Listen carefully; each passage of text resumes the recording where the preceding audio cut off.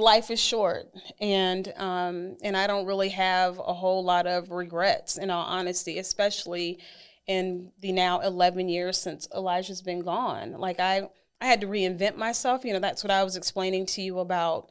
When you lose your identity in your spouse. When Elijah passed away, I didn't really know what I was going to do as a woman who's no longer married. It's like, okay, wait a minute. I'm entering a world where I'm by myself and I'm young. I was 37 years old when I became a widow. And, it's kind of like when you take those vows, when you hear, till death do you part, you never think it's going to happen within 15 years, not when you're 20 years old. I made vows, I broke them. Hindsight, I didn't comprehend the gravity of the exchange of this solemn promise. A vow before God and man. It's time to unpack these sacred words so that I never take this oath lightly, ever again. I'm Laterisar Whitfield, and this is the Marriage Vows series on the Dear Future Wifey podcast.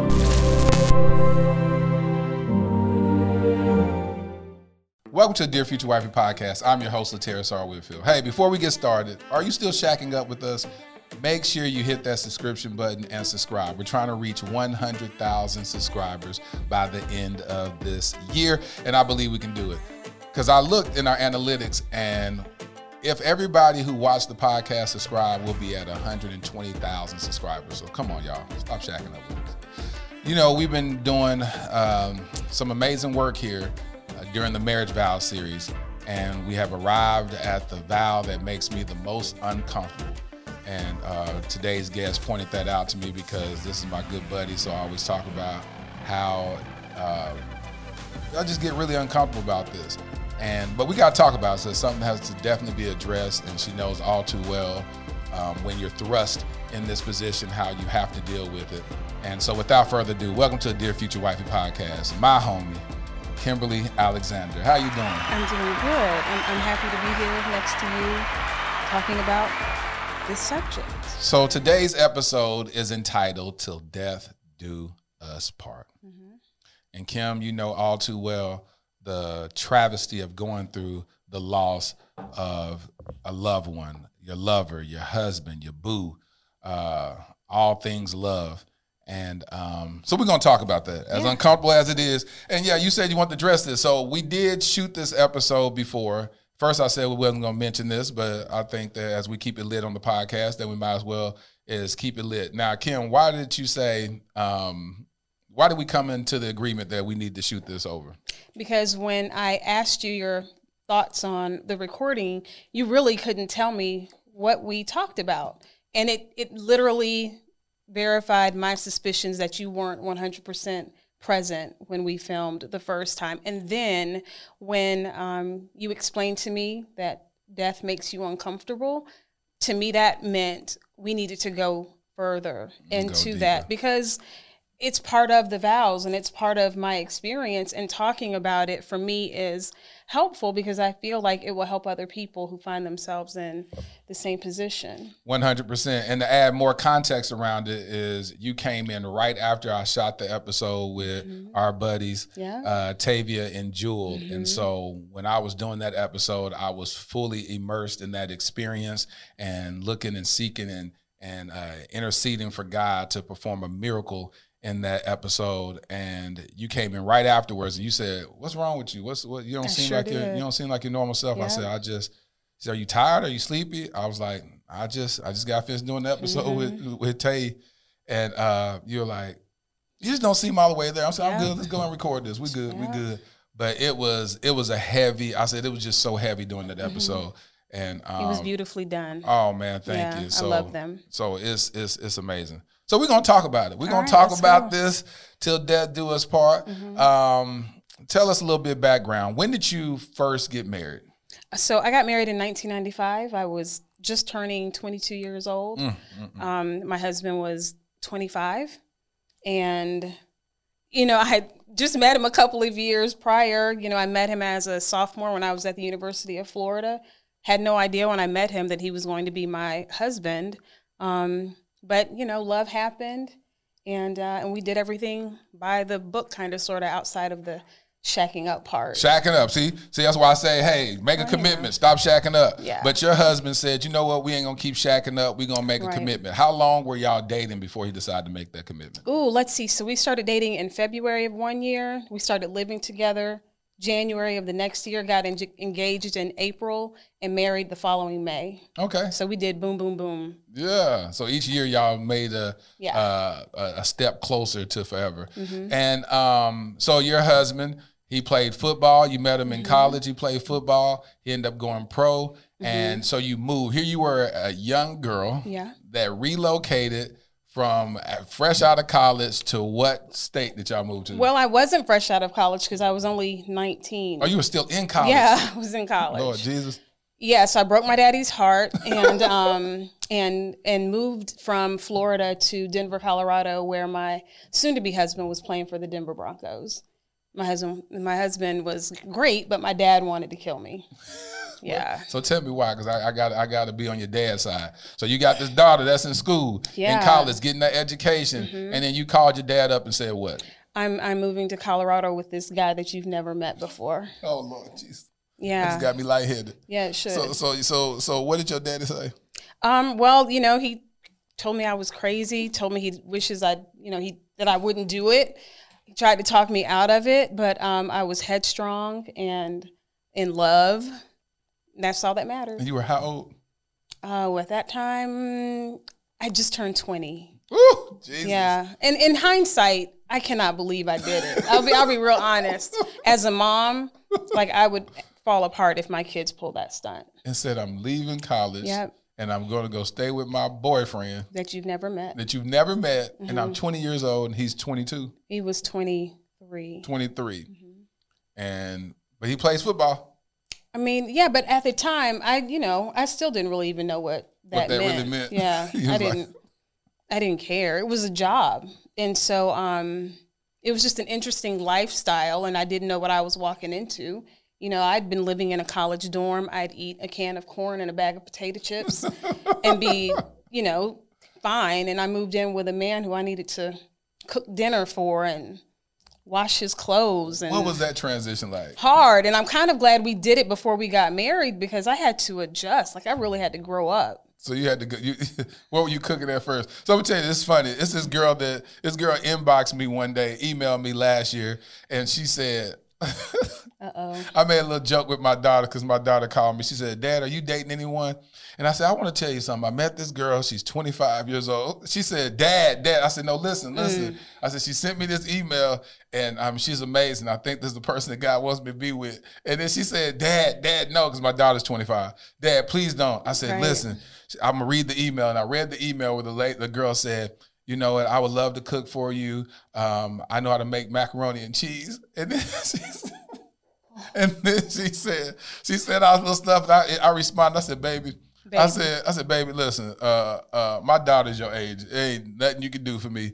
And so I told my daughter that I led her on thinking that I would date somebody her age. And she was just like, Dad, this is what my daughter said. My daughter real thrown off. She said, Dad, I despise men that date women their daughter's age. She said, I'd rather you say you're dating a man than to say you're dating somebody that's my age. I said, Lord Jesus. Wow, okay, she has a really strong opinion about it. She has a really strong opinion. I said, wow, Laterra. She's like, I just can't stand that. I said, well, baby, you ain't never have to worry about that. So here you are, this young girl that only knew how to crack open some corn and eat some potato chips, and now here you are making macaroni and cheese casserole. Oh, I was doing a lot, but I was smart because I knew where I was deficient, and so I reached out to his mom to find out what his favorite meals were, and I learned how to cook those. I wasn't a bad cook. I just didn't need to cook because it was just me. So my mom loved to cook, so I would watch her, but I just didn't need to cook. So was his mom on board with y'all moving in with each other? And no. So nobody was on board? No. Well, I really didn't know his mom, and I'm going to be very frank, because my mother-in-law and I did not have a good relationship, at all. She didn't come to our wedding. Oh, wow. Yeah. Wow, that bad. So it was complicated, and it was tough because, I just wanted to be accepted. I loved her son. I wanted to take care of him. Yeah. And he was most important to me. And I always regretted that we didn't have a good relationship. But I also wasn't a punk, and I wasn't going to sit up here and take being mistreated and just kind of, let me try to make it right with her. Like, nah, I love him, and he's my biggest concern. We'll talk about it. The Bible says that a man and a woman shall leave their parents and cleave to one another. Absolutely. So y'all got to be a united front. And so y'all got married, and what was that like? You got married at what age? I just turned 22. Just turned 22. Y'all got married. He was 25. 25. Did y'all get married in Denver? Was it in Dallas? I went back home. I went back to Gainesville, Florida, and got married. So actually, I was in school in Colorado. I was at the University of Colorado. And my dad was basically planning our wedding in Florida for me, or for us. So luckily, there was no Bridezilla type shows out back then. I didn't have a real strong opinion about, what I needed to have. I just wanted a cute dress and a cake and the color purple involved, and that was it. That was it. That's your all favorite color, purple. Yep. And so, so you got married. How did you feel getting married? So, what was the big difference between being a single college student and a married college student? Ooh. God, dog. Cooking dinner and washing clothes and having to think about somebody else's feelings when it came to making decisions. Even we had to get used to each other. Like, I remember one time I went to get my hair done, because back then I had a relaxer. And 6 weeks later, when it was time for me to get my relaxer done again, I'm like, hey, babe, I got to go get my hair done. And his response to me was, well, you just got your hair done. And it's like, welcome to life with living with a woman. Like, this is going to be an ongoing process. 6 weeks later. Yeah. Like, every month we're going to go through this. So we both had to adjust to, living together. And so when you look back on your marriage, and I'm talking about the earlier years, so it's not only that you got married, but you're marrying somebody that's in a high-profile sport.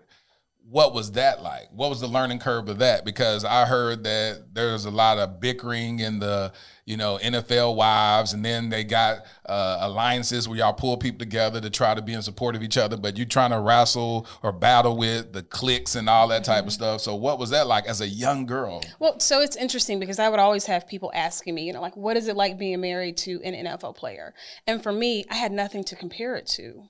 So it's like, well, I mean, it's just normal for me. I don't know. Like, the only real difference I ever saw is sometimes if we would go out somewhere and people would recognize him. Yeah. And then, of course, on game day, we never really interacted with the fans while we were together because we would always have security and like private parking. So when I would meet him after a game, it wasn't like we were being hounded by fans. We had security.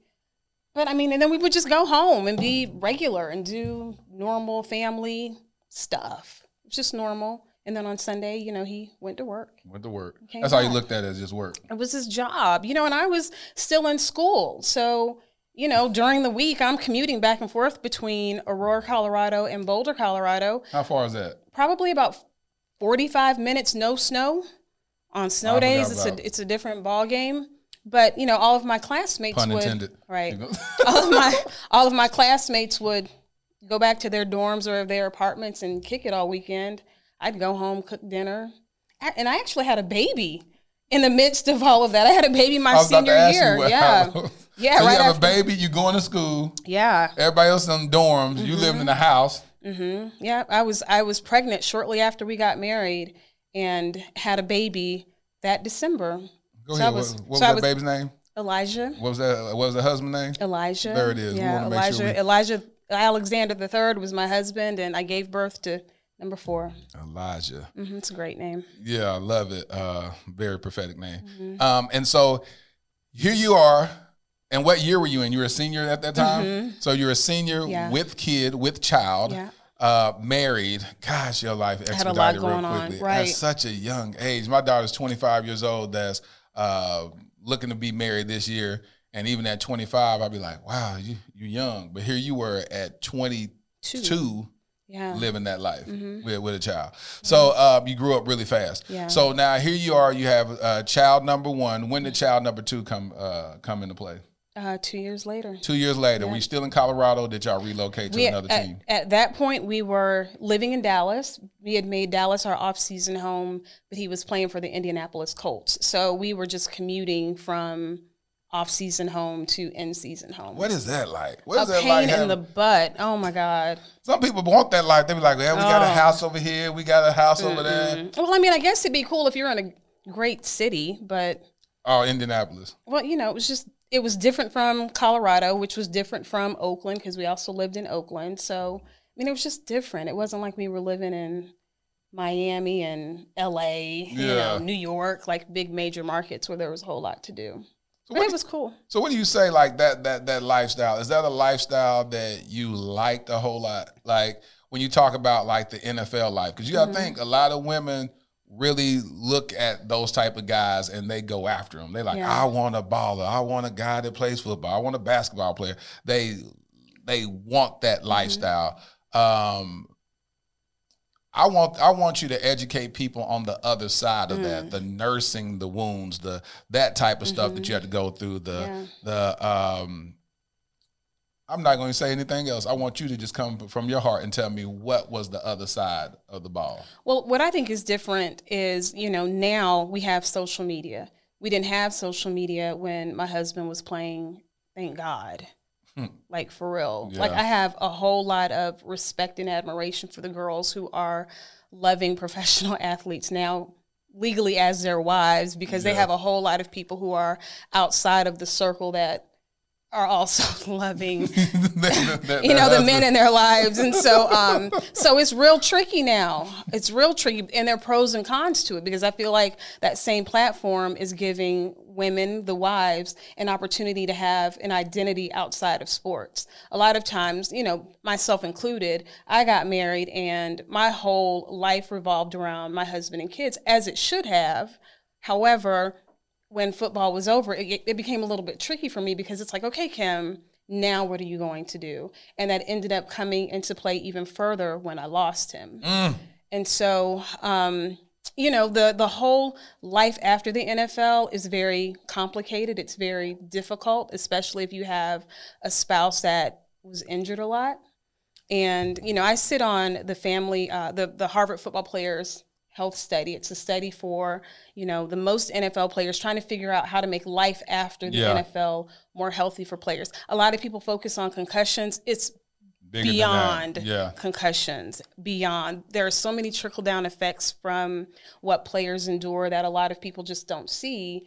And I'm really sensitive to talking about it and making sure people know about it because it's super personal for me. So when you talk about, I want you to add more context around the injuries. Like, take us through, like, after a game. Tell us one of the most devastating moments that you may have had to nurse your husband through after a game. Well, I'll talk about the 2 times he had major surgery. He had to have both shoulders completely redone, and he actually missed the birth of our second son because he was with the Cleveland Browns at the time for a hot second. He was in Cleveland rehabbing from an injury and he couldn't come home.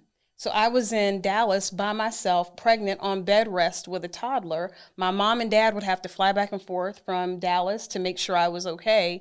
And when I went into labor, he wasn't home. And so I had to give birth by myself. And he was on the phone, and luckily that little booger came fast since I didn't have an epidural, but that's a whole different conversation. And he flew in the next morning and got to hold his son for the first time. So, you miss moments like that. I would have to nurse his wounds. Well, hold on. Let's talk about, he had his shoulders. Yeah. You talking about all this had to be redone. Yeah, because they would pop out of the joint, out of the socket all the time. So they had to cut it open and tighten it up and put it back in. And so he couldn't play. So it would be like season-ending surgery. So it's a matter of trying to nurse his mood in addition to the pain, nursing the pain and the disappointment and the discomfort, and trying to clean it up and making sure that it doesn't get infected, and then making sure that he's going to rehab and that he's able to focus on that. It was a lot. nursing, how you word it? Nursing his what? Emotion? His mood, his mood, nursing his mood. Yeah. That is deep. That's something that we don't really talk a lot about, is when you're dealing with people that's performing at a high level, they don't know whether they're going to get picked up from another team. It's all these variables. And then they're going through physical pain. I mean, it's like a car crash every play. So your body's hitting against other bodies and don't know what's going to happen in the next play. And then you come home and now you're dealing with the emotional stuff, because they actually love to play. So it's like now you're sitting out. It's like a kid that got grounded, and they didn't do anything wrong. And it's like, well, I see everybody else playing. Why can't I play?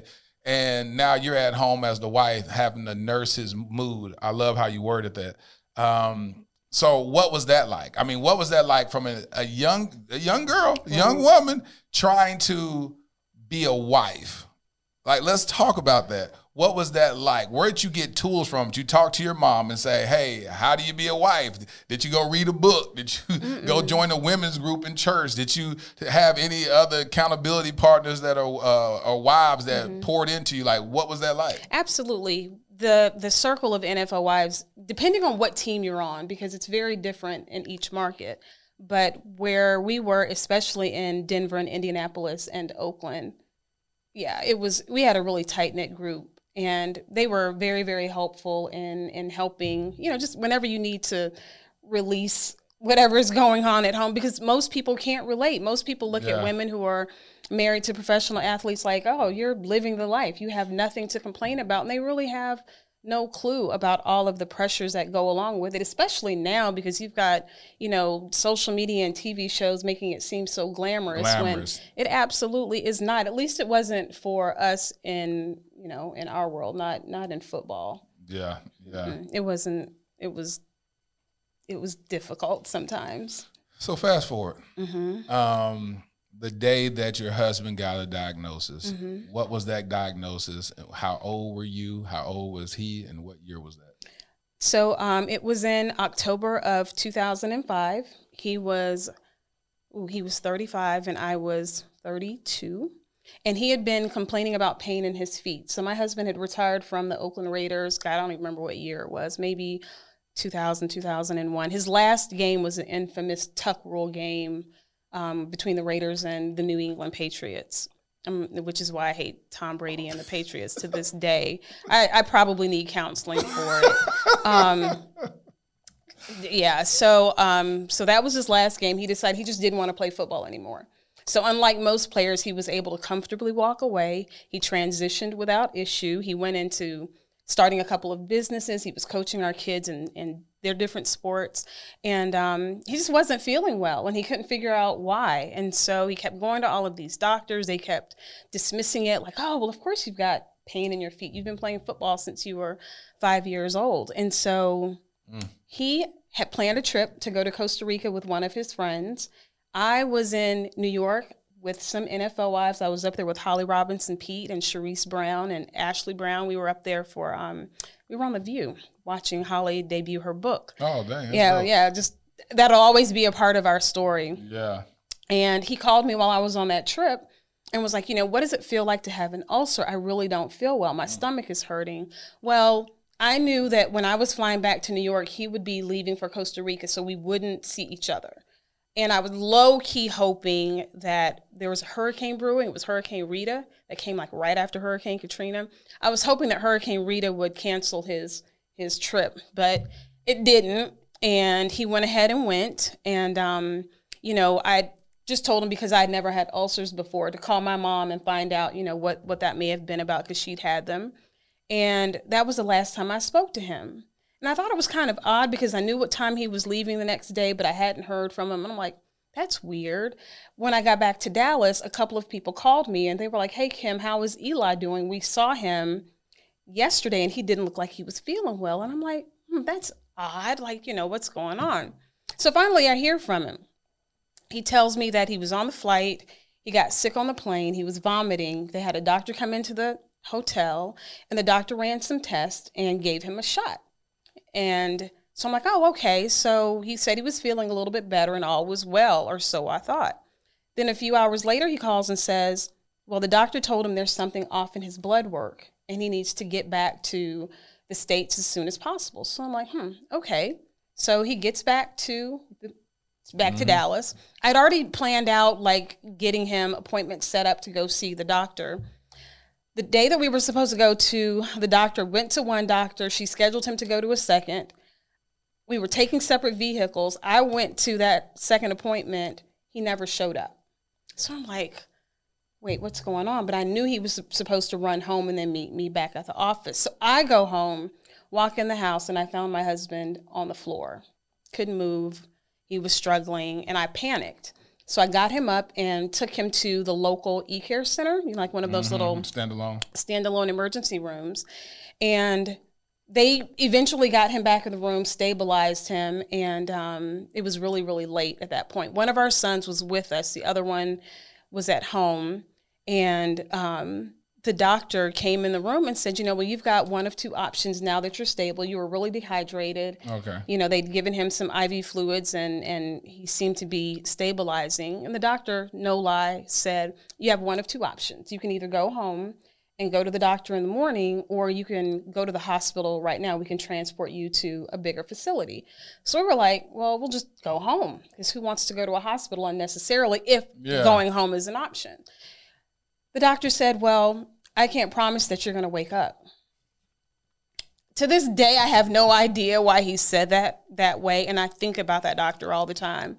And so, of course, with that being said, we went to the hospital immediately. Went to the new hospital.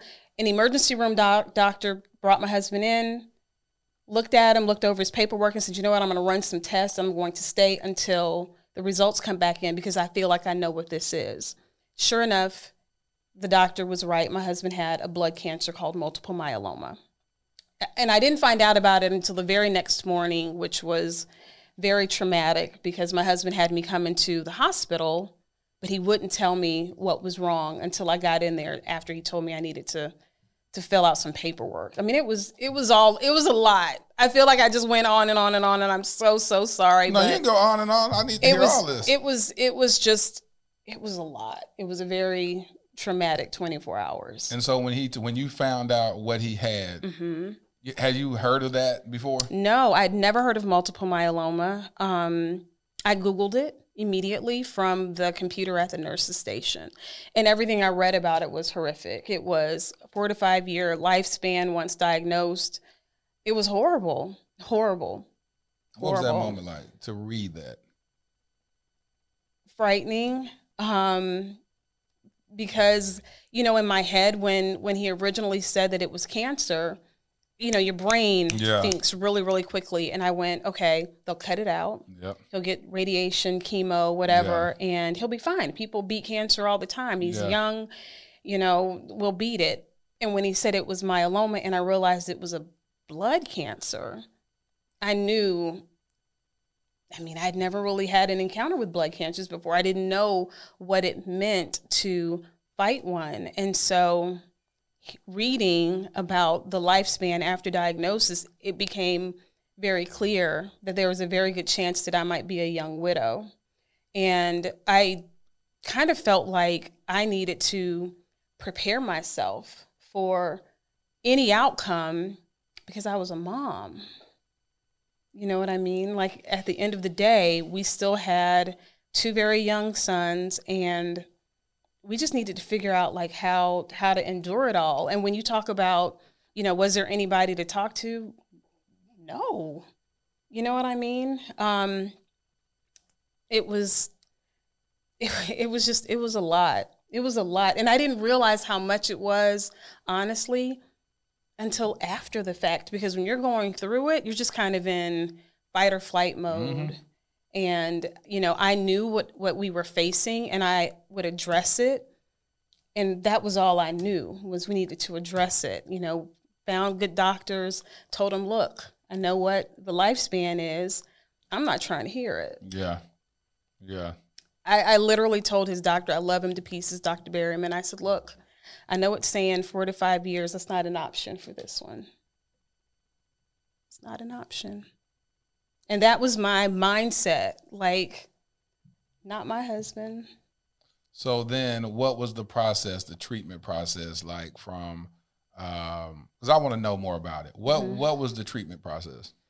Well, he had to get his kidney stabilized. He was actually in organ failure. So that day that he didn't make it to the doctor's office when I found him at home on the floor, he was actually about to die.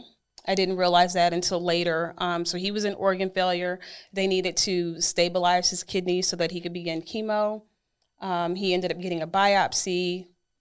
Standard of care is to get a stem cell transplant. So a few months later, he did that, which basically meant they completely wiped out his immune system and restarted it and gave him a new one with the hopes that it would put his cancer into remission. Because that's the tricky part about multiple myeloma. It never goes away. There's no cure for it.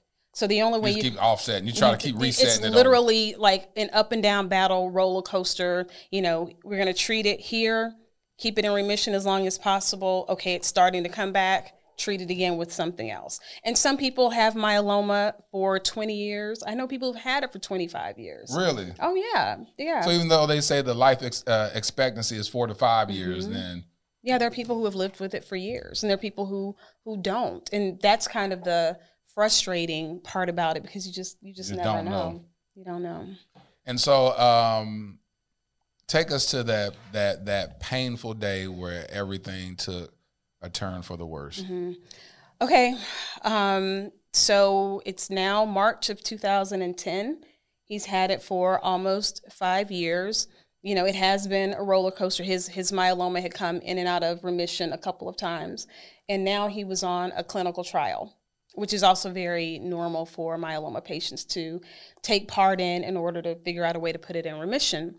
And it's so crazy because at the time, you know, he seemed relatively fine. That morning, I walked into our bedroom, and he was actually in the bathroom, and he was sick. He wasn't feeling well. He was vomiting, and I immediately rushed in to check on him, of course, but to also comfort him, because you know how he was sweating a lot. It was a lot.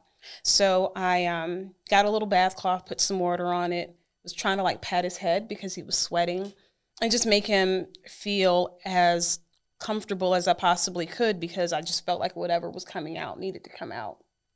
I called his doctor, told him what was going on. He tried to tell me to give him some medication to stop the vomiting. I'd given it to him. It didn't work. And so he was like, okay, you need to just go ahead and bring Elijah in. So I let him lay down while I got dressed. I started getting his bag packed with his laptop, because he was a businessman. You know, he owned a couple of companies, and we had a routine, you know what I mean? So if he was going to be in the hospital, I wanted him to have all of his stuff. Right. So I'm getting dressed, getting his stuff packed. I'm getting his clothes ready. And I'm like, hey, babe, I need you to get up so that you can go ahead and get dressed so we can go to the hospital. And he started talking to me. But when he was talking to me, his words didn't make sense. He said 4 words, and there was no connection, nothing. Like, it was like gibberish.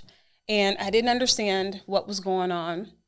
And so at this point, I'd kind of like set him up, and I'd put a garbage can next to the bed, because I knew that if he got sick again, I'd want him to turn over and go in the garbage can. So when I noticed he started dry heaving, I went to flip him to his side so that he would see the garbage can. But when I went to flip him on his side, he rolled out of the bed and hit the floor. And what alarmed me more than anything was the fact that he didn't react to hitting the floor. It was like he just hit the floor and stayed. And so I knew at that point something was terribly wrong. And I'm panicking. I called 911. Our boys were, they had been asleep, but at some point they came in the room. And I was really concerned about what they would see. And so I got them out of the room and waited for the ambulance to come. The ambulance came. My husband was still breathing. You know, I was talking to him. I was trying to figure out what to do. The 911 operator, I think, was still on the call with me. Ambulance gets to the house. They load him up and take him out. And so I needed to get somebody at the house to watch the boys. And so I got to the hospital a few minutes later. And when I got to the hospital, I remember the first person I ran into was one of the drivers of the ambulance. I'll never forget, it was a young black guy. And I tried to make eye contact with him. And he wouldn't look me in my face. I'll never forget it. He did not look at me. And I just remembered that moment. And I went into the room, and Elijah was laying, on the bed. And the nurse came in, and she's like, he can hear you. Talk to him, hold his hand. So I'm talking to him. Some friends and family had come in, and I'm holding his hand, and I'm talking to him, and he's squeezing my hand, squeezing it. So I'm like, okay, he hears me. I started talking to him about golf, and he would squeeze my hand. So I thought everything was going to be okay. In my head, it's like, okay, this is just something else.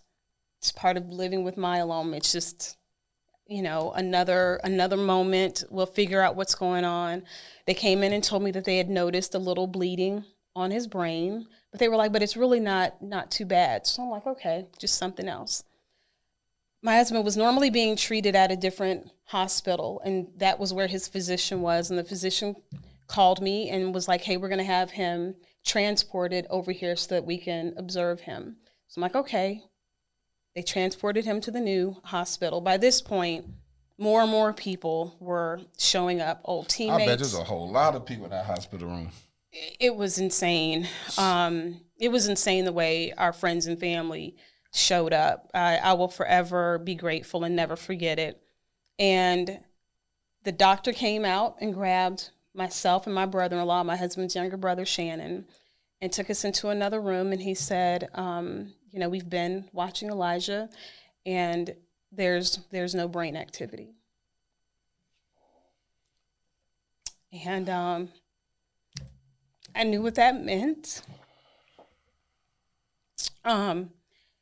We had already had conversations about, what to happen if it ever came to that point. That was one of the upsides about my husband. He was a great preparer.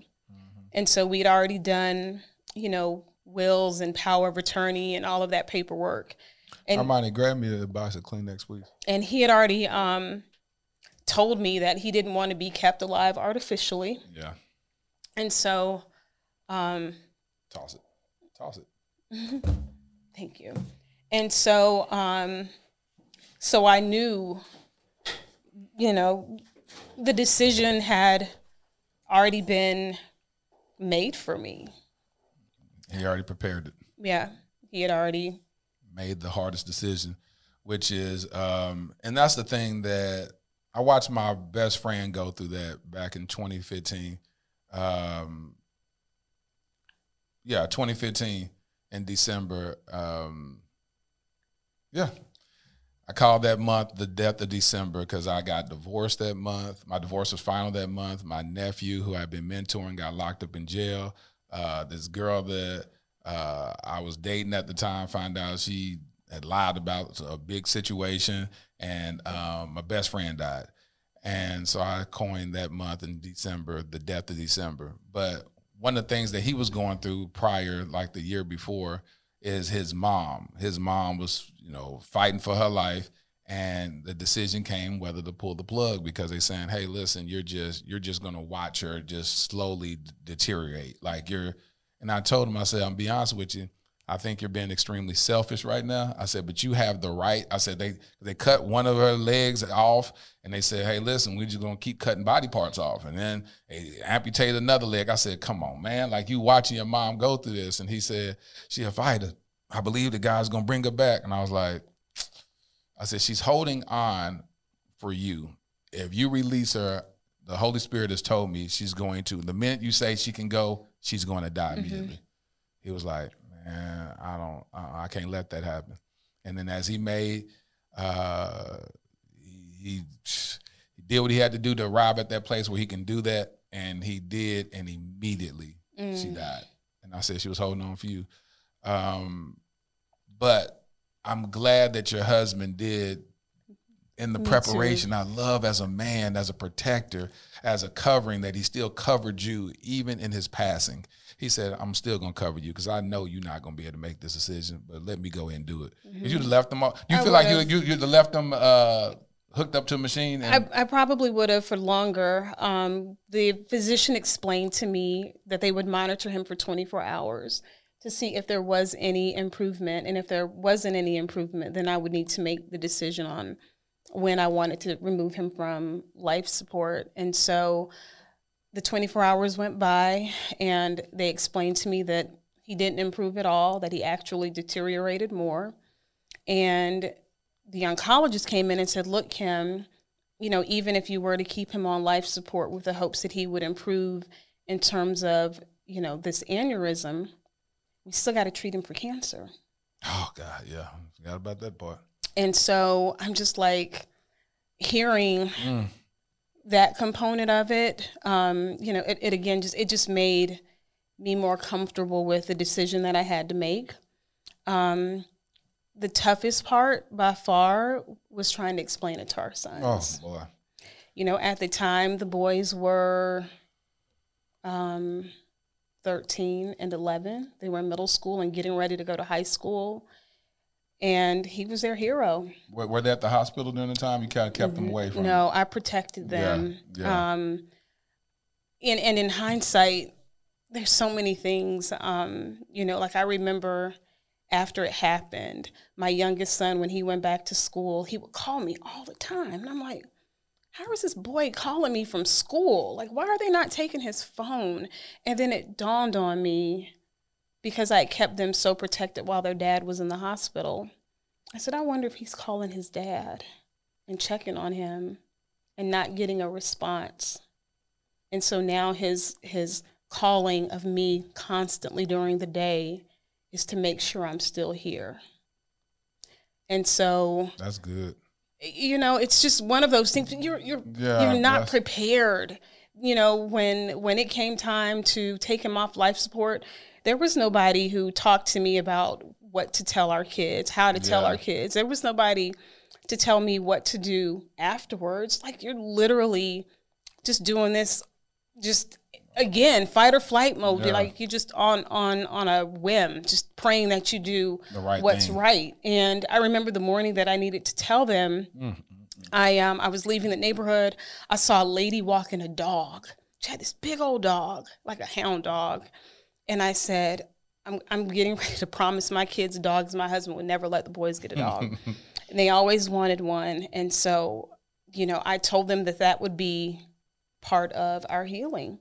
The morning, or honestly, the afternoon, I had them in the room and I had to explain to them what happened, because I did want them to see him before I removed him from life support. I wanted them to see him still breathing. I didn't want them in the room when I removed him. I really tried to protect them because I was concerned about their memories, and I wanted them to have positive memories, even down to the celebration of life. Like, I was very particular about making sure it was run a certain way so that my kids were not traumatized. I didn't want people standing up and hooting and hollering and crying, and none of that, because I wanted my babies to be at peace as much as possible with what happened, because my babies lost their dad at a time they needed him the most. And I knew I'm a woman, you know what I mean? Like, I could only be I couldn't be him. Yeah, you can only be a mother. I could only be a mom. And of course I would be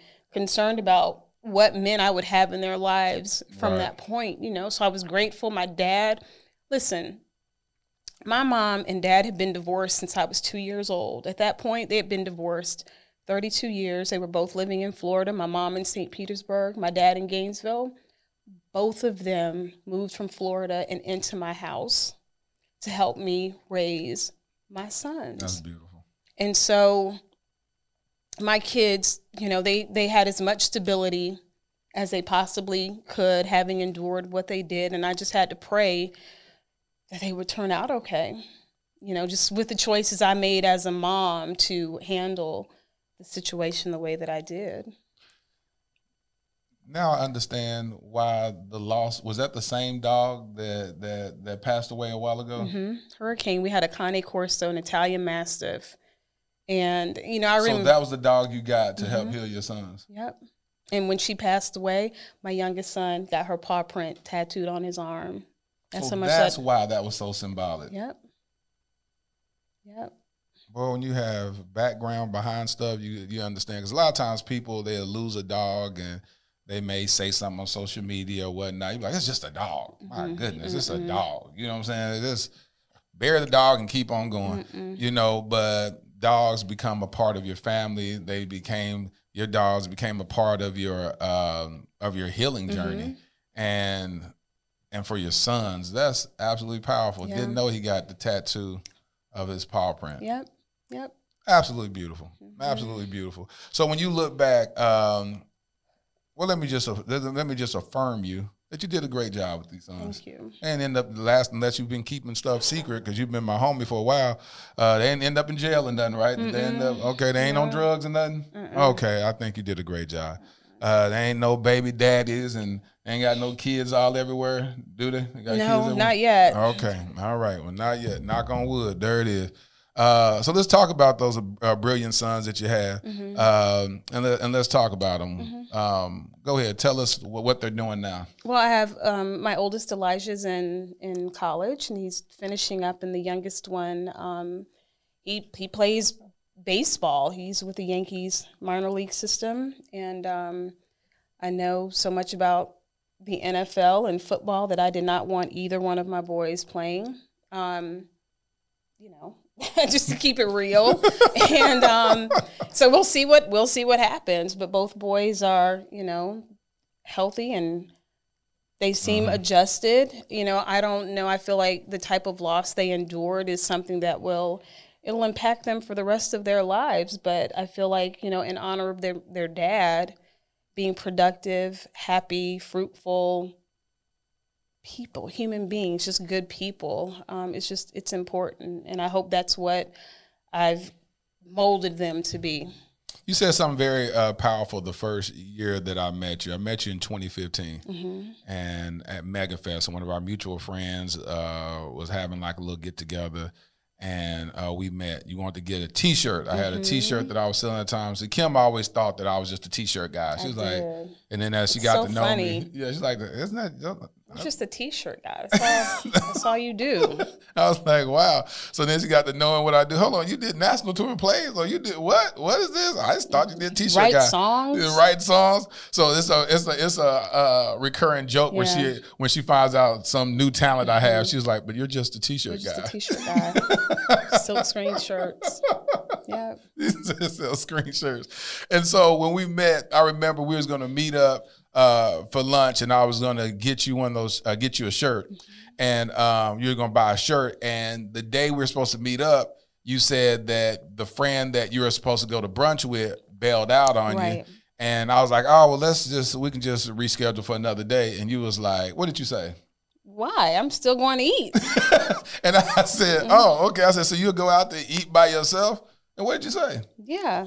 I mean, yes, I sure will. Yeah. You said that the moment that after losing your husband, and I can't say it the way that you said it, so I want you to add, how do you feel after losing your husband? How did that make your life brighter in the sense of the tenacity that you will go after things and things that you won't put off for tomorrow and all that type of stuff? Well, I mean, I learned the value of time.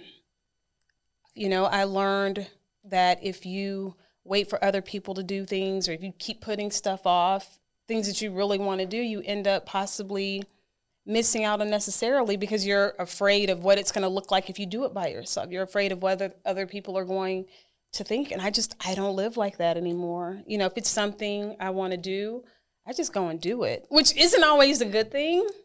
Not always. But why you say that? Well, because some stuff I probably don't need to be doing, but it's okay because life is short, and I don't really have a whole lot of regrets, in all honesty, especially in the now 11 years since Elijah's been gone. Like I I had to reinvent myself. You know, that's what I was explaining to you about, you know, when you lose your identity in your spouse. You know, when Elijah passed away, I didn't really know what I was going to do as a woman who's no longer married. You know, it's like, okay, wait a minute. I'm entering a world where I'm by myself and I'm young. You know, I was 37 years old when I became a widow. And, you know, it's kind of like when you take those vows, when you hear, you know, till death do you part, you never think it's going to happen within 15 years, not when you're 20 years old. And so I had to really figure out, you know, what was life for me going to look like now? And I had to figure out what things did I like? What did I, you know, because now I didn't have his influence. And that was hard for me. I remember, you know, being in dressing rooms and putting on clothes and being like, okay, but Elijah he won't like this. Well, this is too tight. So he won't. And like, Kim, he's not here. Yeah. So you gotta like get used to what is it that you want and what is it you want to do. And so that's what I did, and that's what I'm sorry. That's fine. Armani didn't correct me. That's what I have continued to do in life without him. So you said you don't like the putting off tomorrow what you can do today. You know, I'm finna. Oh boy. Uh-oh. I'm sorry. Please interrupt. But I literally live by that quote. That quote came from a show a kid show I used to watch when I was I love him. The master said, never put off until tomorrow what could be done today. I literally live by that. Oh, well, thank you, Armani. He just jumped right in the interview. Well, I mean, and that's good because, you know, another component of it, you know, when I talk about the whole time thing is that, you know, and I'll never forget, it was my friend Ashley Burgess that so eloquently explained it to me. But, you know, I'm so particular about doing stuff when I want to do it. And she said, Kim, it's because you know what it's like to not have enough time. Yes. Which brings me to this. Oh, my goodness. Here we go. Because I'm finna charge you up. I'm finna hold you accountable. So, you know, we've been talking about this podcast that you're supposed to have been doing since 1922. And you keep saying you're going to do this podcast since 1922. And every day, every week, every month, I'm going to do it. I'm going to do it. About all the equipment. About all you the trained equipment. me on how to use trained the equipment. y'all to do it. Last year, here we go. We've been to move into 2022. And we started this off in 1922. So it's been 100 years. It has been. And you haven't done it yet. I'm going to do it. So no, it ain't going to be I'm going to do it. We're going to say it right here on this podcast. When this episode releases on Wednesday, that is 3 days from now, you better have you a YouTube channel up. Okay. You can start working on getting it on Apple Podcasts and all that stuff and Google Pod, everywhere else. But what you going to do is going to have it up. I'm going to put a link in the bio. If you don't have that, the world will know that you a punk and you didn't do it. So we're saying right now that it's going to be a link in the bio. If y'all don't see a link, that's because she punked out. Oh, wow. And oh, my goodness. Because she punked out. I'm going to put you right on the spot. Okay. So you've been talking about this podcast. What's the name of this podcast? Not Seeking Approval. Not Seeking Approval. We had lunch one day. Oh, yeah. And you pulled up, and I was like, oh, no, that domain name going to be gone. Yep. And what happened? It was available. How in the world, if anybody knows about getting domain names and stuff like that and being able to get your real estate online, getting something as catchy as that would be impossible. And we sat down at Mi Casino and you pulled up, Not Seeking Approval. I said, get it. I said, did you spell it right? How in the world you get that? I know. How long ago was that? It was yesterday. No, it wasn't no doggone yesterday. How long Look ago on was my that? Instagram story. I was at Mi Casino's yesterday. No, we ain't talking about, you go to Mi Casino every day. there. So I'm talking about the day we went where you got that domain name. How many months ago was that? That may have been like February or March. Perhaps. And what's the day? April. No, the day is October. That's what the month is October. And this many months went by, and then we had conversations a year before that. We did. Not Seeking Approval. Not Seeking Approval. Will be released on today.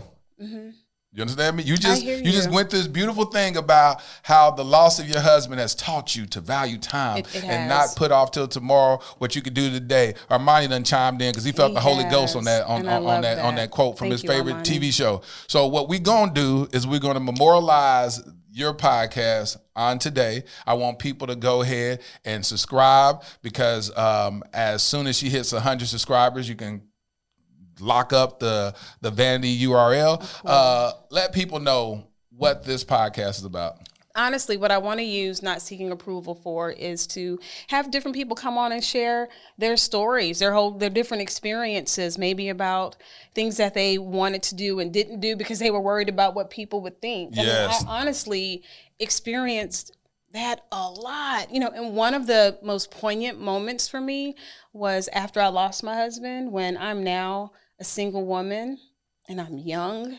And I remember being with a friend, a male friend, a guy who was just a friend.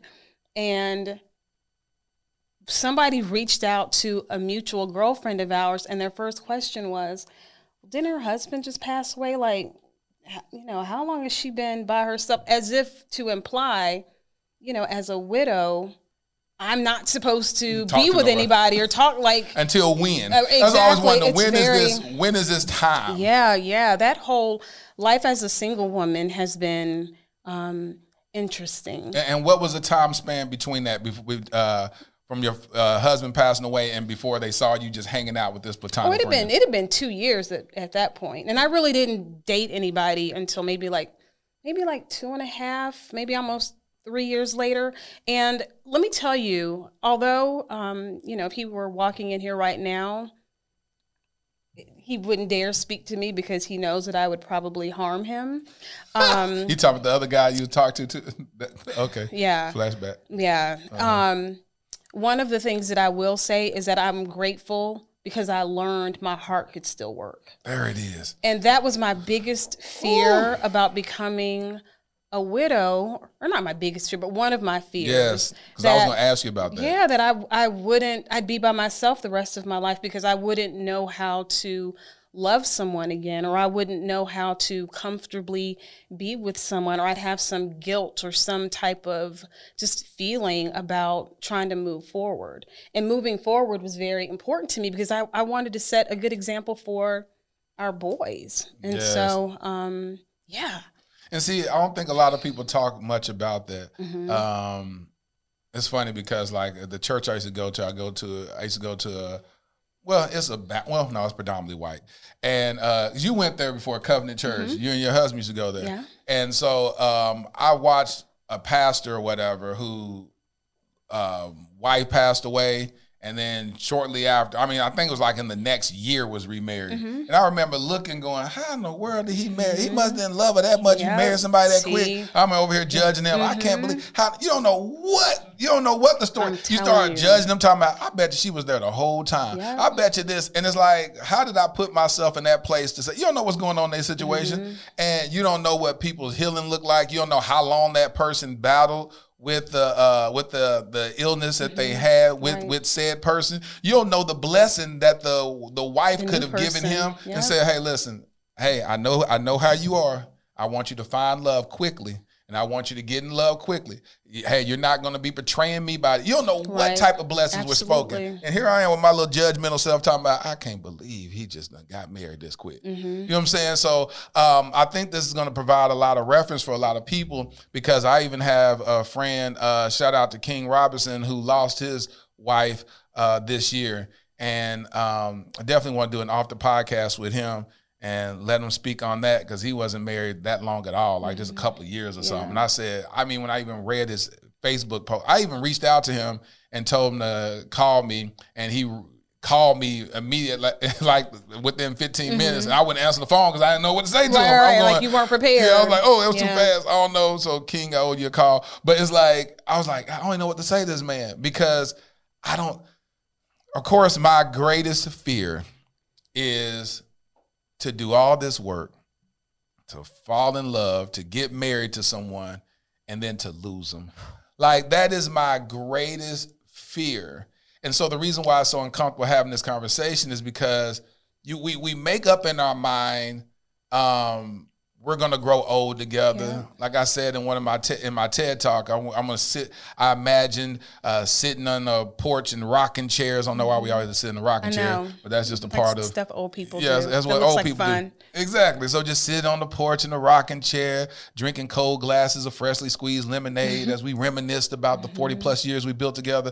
That's a quote Watching from my the TED talk. grandbabies. Yeah, that's what I want. Yeah. But when death do us part happens in our 30s, or death do us part happens a couple of years into the marriage, it's like how devastating that that's got to be devastating, especially even with COVID-19. My friend, he passed away last year, and he was in one of my plays and whatever. Shout out to Fred, and it was just. Well, Pastor Fred, comedian or whatnot, and he was in that Christmas play that I did. I remember. Yeah, or the Christmas concert with Kenny Lattimore. Yep. And I was like, and I was talking to his wife, and she was saying that as his organs was failing and stuff from COVID-19, compounded with all the other underlying health issues that he had, I was just like, leaving those kids, leaving your wife, and then they're left to put the pieces together. And truthfully speaking, you get a whole lot of people in that waiting room when they're trying to find out if you're going to lose that spouse or that loved one. But then those people just kind of life go goes back to their on. life. Yeah, and then absolutely. You may have 50 people in that room, and then later on you may have about one or two out of dies that's there like checking on you. Are you all right? All right? Absolutely. And so I never... so that's why it's real hard to talk about this. Yeah. But thank you for adding a reference around this conversation and allowing me to face one of my biggest fears. Because if we really listen to this, Val, that means that we can't waste days with love. When we get that person, we got to be intentional every day. The Bible says, don't let the sun go down on your anger, to make sure that we're building that person up, to build legacy, and always remind ourselves that what's the last word? If this person were to pass away after leaving my presence, what was the last thing I said to them? Absolutely. How did I make that person feel? Was it an argument? Was I tripping about something so trivial, that will continue to echo in my mind forever? Like, I can't believe if I just had one more moment. Did you ever tell that person, I hate you, I wish I'd never see you again, and then they die? Can you imagine? I mean, and it's one of the reasons why I am very mindful about the words that come out of my mouth for that very reason, because you really don't know what your last conversation is going to be like with your loved one. I mean, I lost Elijah very unexpectedly, and the crazy part about it was I think we both took for granted that we would know when it was coming. With him having cancer, it was going to be, oh, okay, well, if he's got some type of change in his health status, we'll know because he's constantly being checked up on. But I never thought about an aneurysm. I never thought about the fact that I'd be talking to my husband 1 minute and 20 minutes later, he was gone. And it was just that quick. And to be very honest with you, I have felt like, you know what, Kim, you kind of prepared yourself for it. So I feel like I was a little bit ahead of the game. But when I look at people like Vanessa Bryant, people, regular people, not celebrities who, the wives of police officers.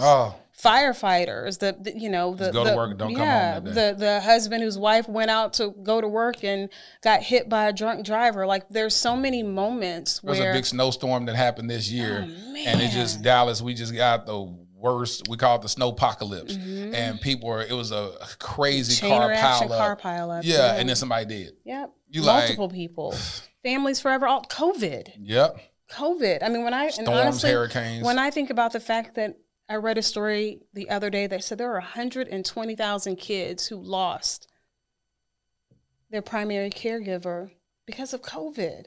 There are a bunch of little kids who now don't have one. Some don't even have both of their parents behind COVID. I ain't never thought about that. Lord Jesus. And those kids, those families forever altered because of this. And so for me, it's why you really do have to be mindful about how you move in this world, how you treat the people that you genuinely care about, the people that you Treasure, you better let them know. I'm loving seeing all of these people who are very intentional about giving people their flowers now that they're here. Yeah. It's so important. So important. Man, let me tell you something. You done lit a fire up under me. Good. From me doing my my boys' home. Oh, good. Kingdom Royale, because it's such a big undertaking that I'd be like, man, this is so big. I don't know how I'm gonna pull this off. This is a multi-million-dollar effort. Like, I got $3.50. That's a long way from multi-million dollars. But God said, yeah, thank you. But I just know that it's gonna take all of God to strategically align all the pieces to make stuff happen. When you start talking about all the kids that have lost their primary caregiver, and it's like, let me go ahead and go help a few of them out with Kingdom Royale. So, hey, I'm over here trying to charge you up, and you done charge me up, unbeknownst to me. All right, so that's what we got to do. We got work to do. Well, listen, Kim, how can people follow you on social media? I am on Instagram and Twitter at the Kim Alexander, real simple. And I'm on Facebook, Kimberly Alexander, and hit me up. Yeah, I love anybody. Let me tell you, one of the things that I'm really proud of that I've been doing over the past few years is, because of my experience with my husband, I'm really big on cancer advocacy work. And I've started a health communications company called Level. I love talking about, my experience in an effort to help other people. So if you are a caregiver, if you are a patient, especially in spaces that are impacted by health disparities, cancers, diabetes, mental health, maternal health, anything impacting communities that aren't getting the attention they need, they're really important to me in terms of trying to make a difference in that space. So feel free to hit me up. What else do I like to do? Well, I want you to tell people to watch, to subscribe to your podcast that you finna. I want you to say that to the people. And subscribe to my podcast. Don't shack up. Is that what you said? Yeah. Don't shack up. Yes. Look for Not Seeking Approval podcast, hosted by Kimberly Alexander. There it is. I want you to say that in the atmosphere, so you can now you done so I can go home and do it. So you can go home and do it. So you got to go home and do it. No, I have to do it. Yeah. So the link is gonna be in the bio. It's so gonna listen, be in the bio. Y'all give it up to. See, y'all don't know that this is my partner. Like real, Kim for and real. I, like we real tight. So we thick as thieves. So. This is beautiful. I recognize that the whole point of us meeting back in 2015, one of the main points was for this moment to happen. So I love how intentional God is. And so y'all give it up for my homie, Kimberly Alexander. Kim Possible in the building. Kim Connects. Discover, uncover, recover love with the new Dear Future collection. The journey starts from within. Let your inner thoughts find freedom on the pages of this richly hued Dear Future Blue Sapphire Edition genuine leather journal. It features a cross-stitched spine and luxurious cording to bind your deepest insights. A great accompaniment is the Dear Future luxury bamboo fountain pen. There's nothing more intentional than the writing process of a fountain pen. This is an elegant writing work of art. Join the thriving community of fountain pen enthusiasts and purchase one today. These exclusive items and more are available at dearfuturewifey.com.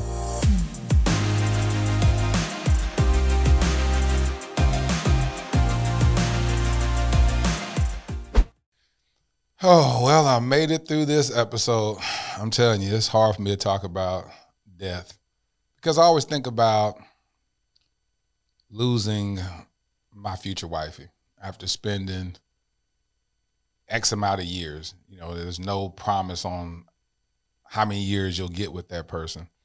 But God has been giving me a different perspective, and thank God for it. So thank you, Kim, for blessing the podcast with your journey and your story.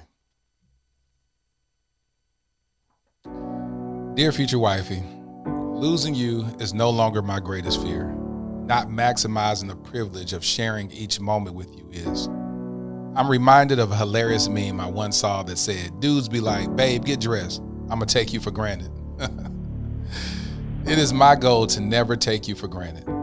Life is too precious and our days aren't promised to haphazardly treat our union casually.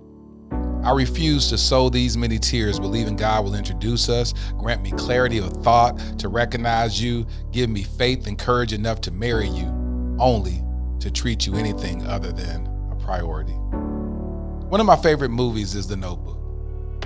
I loved how Noah pursued Allie's heart, even through her battle with dementia. He pursued every memory, cherished each moment she remembered him. Their love was so unified, it was the apex of till death do us part. Your future hubby. Thank you for listening to the Dear Future Wifey podcast. Remember, be lit, live intentionally and transparently, and don't stop loving. Make sure to subscribe to our Dear Future Wifey YouTube channel. We're available on Apple Podcasts, Google Podcasts, Spotify, and Stitcher. We welcome your support. Simply share our podcast with your friends and family.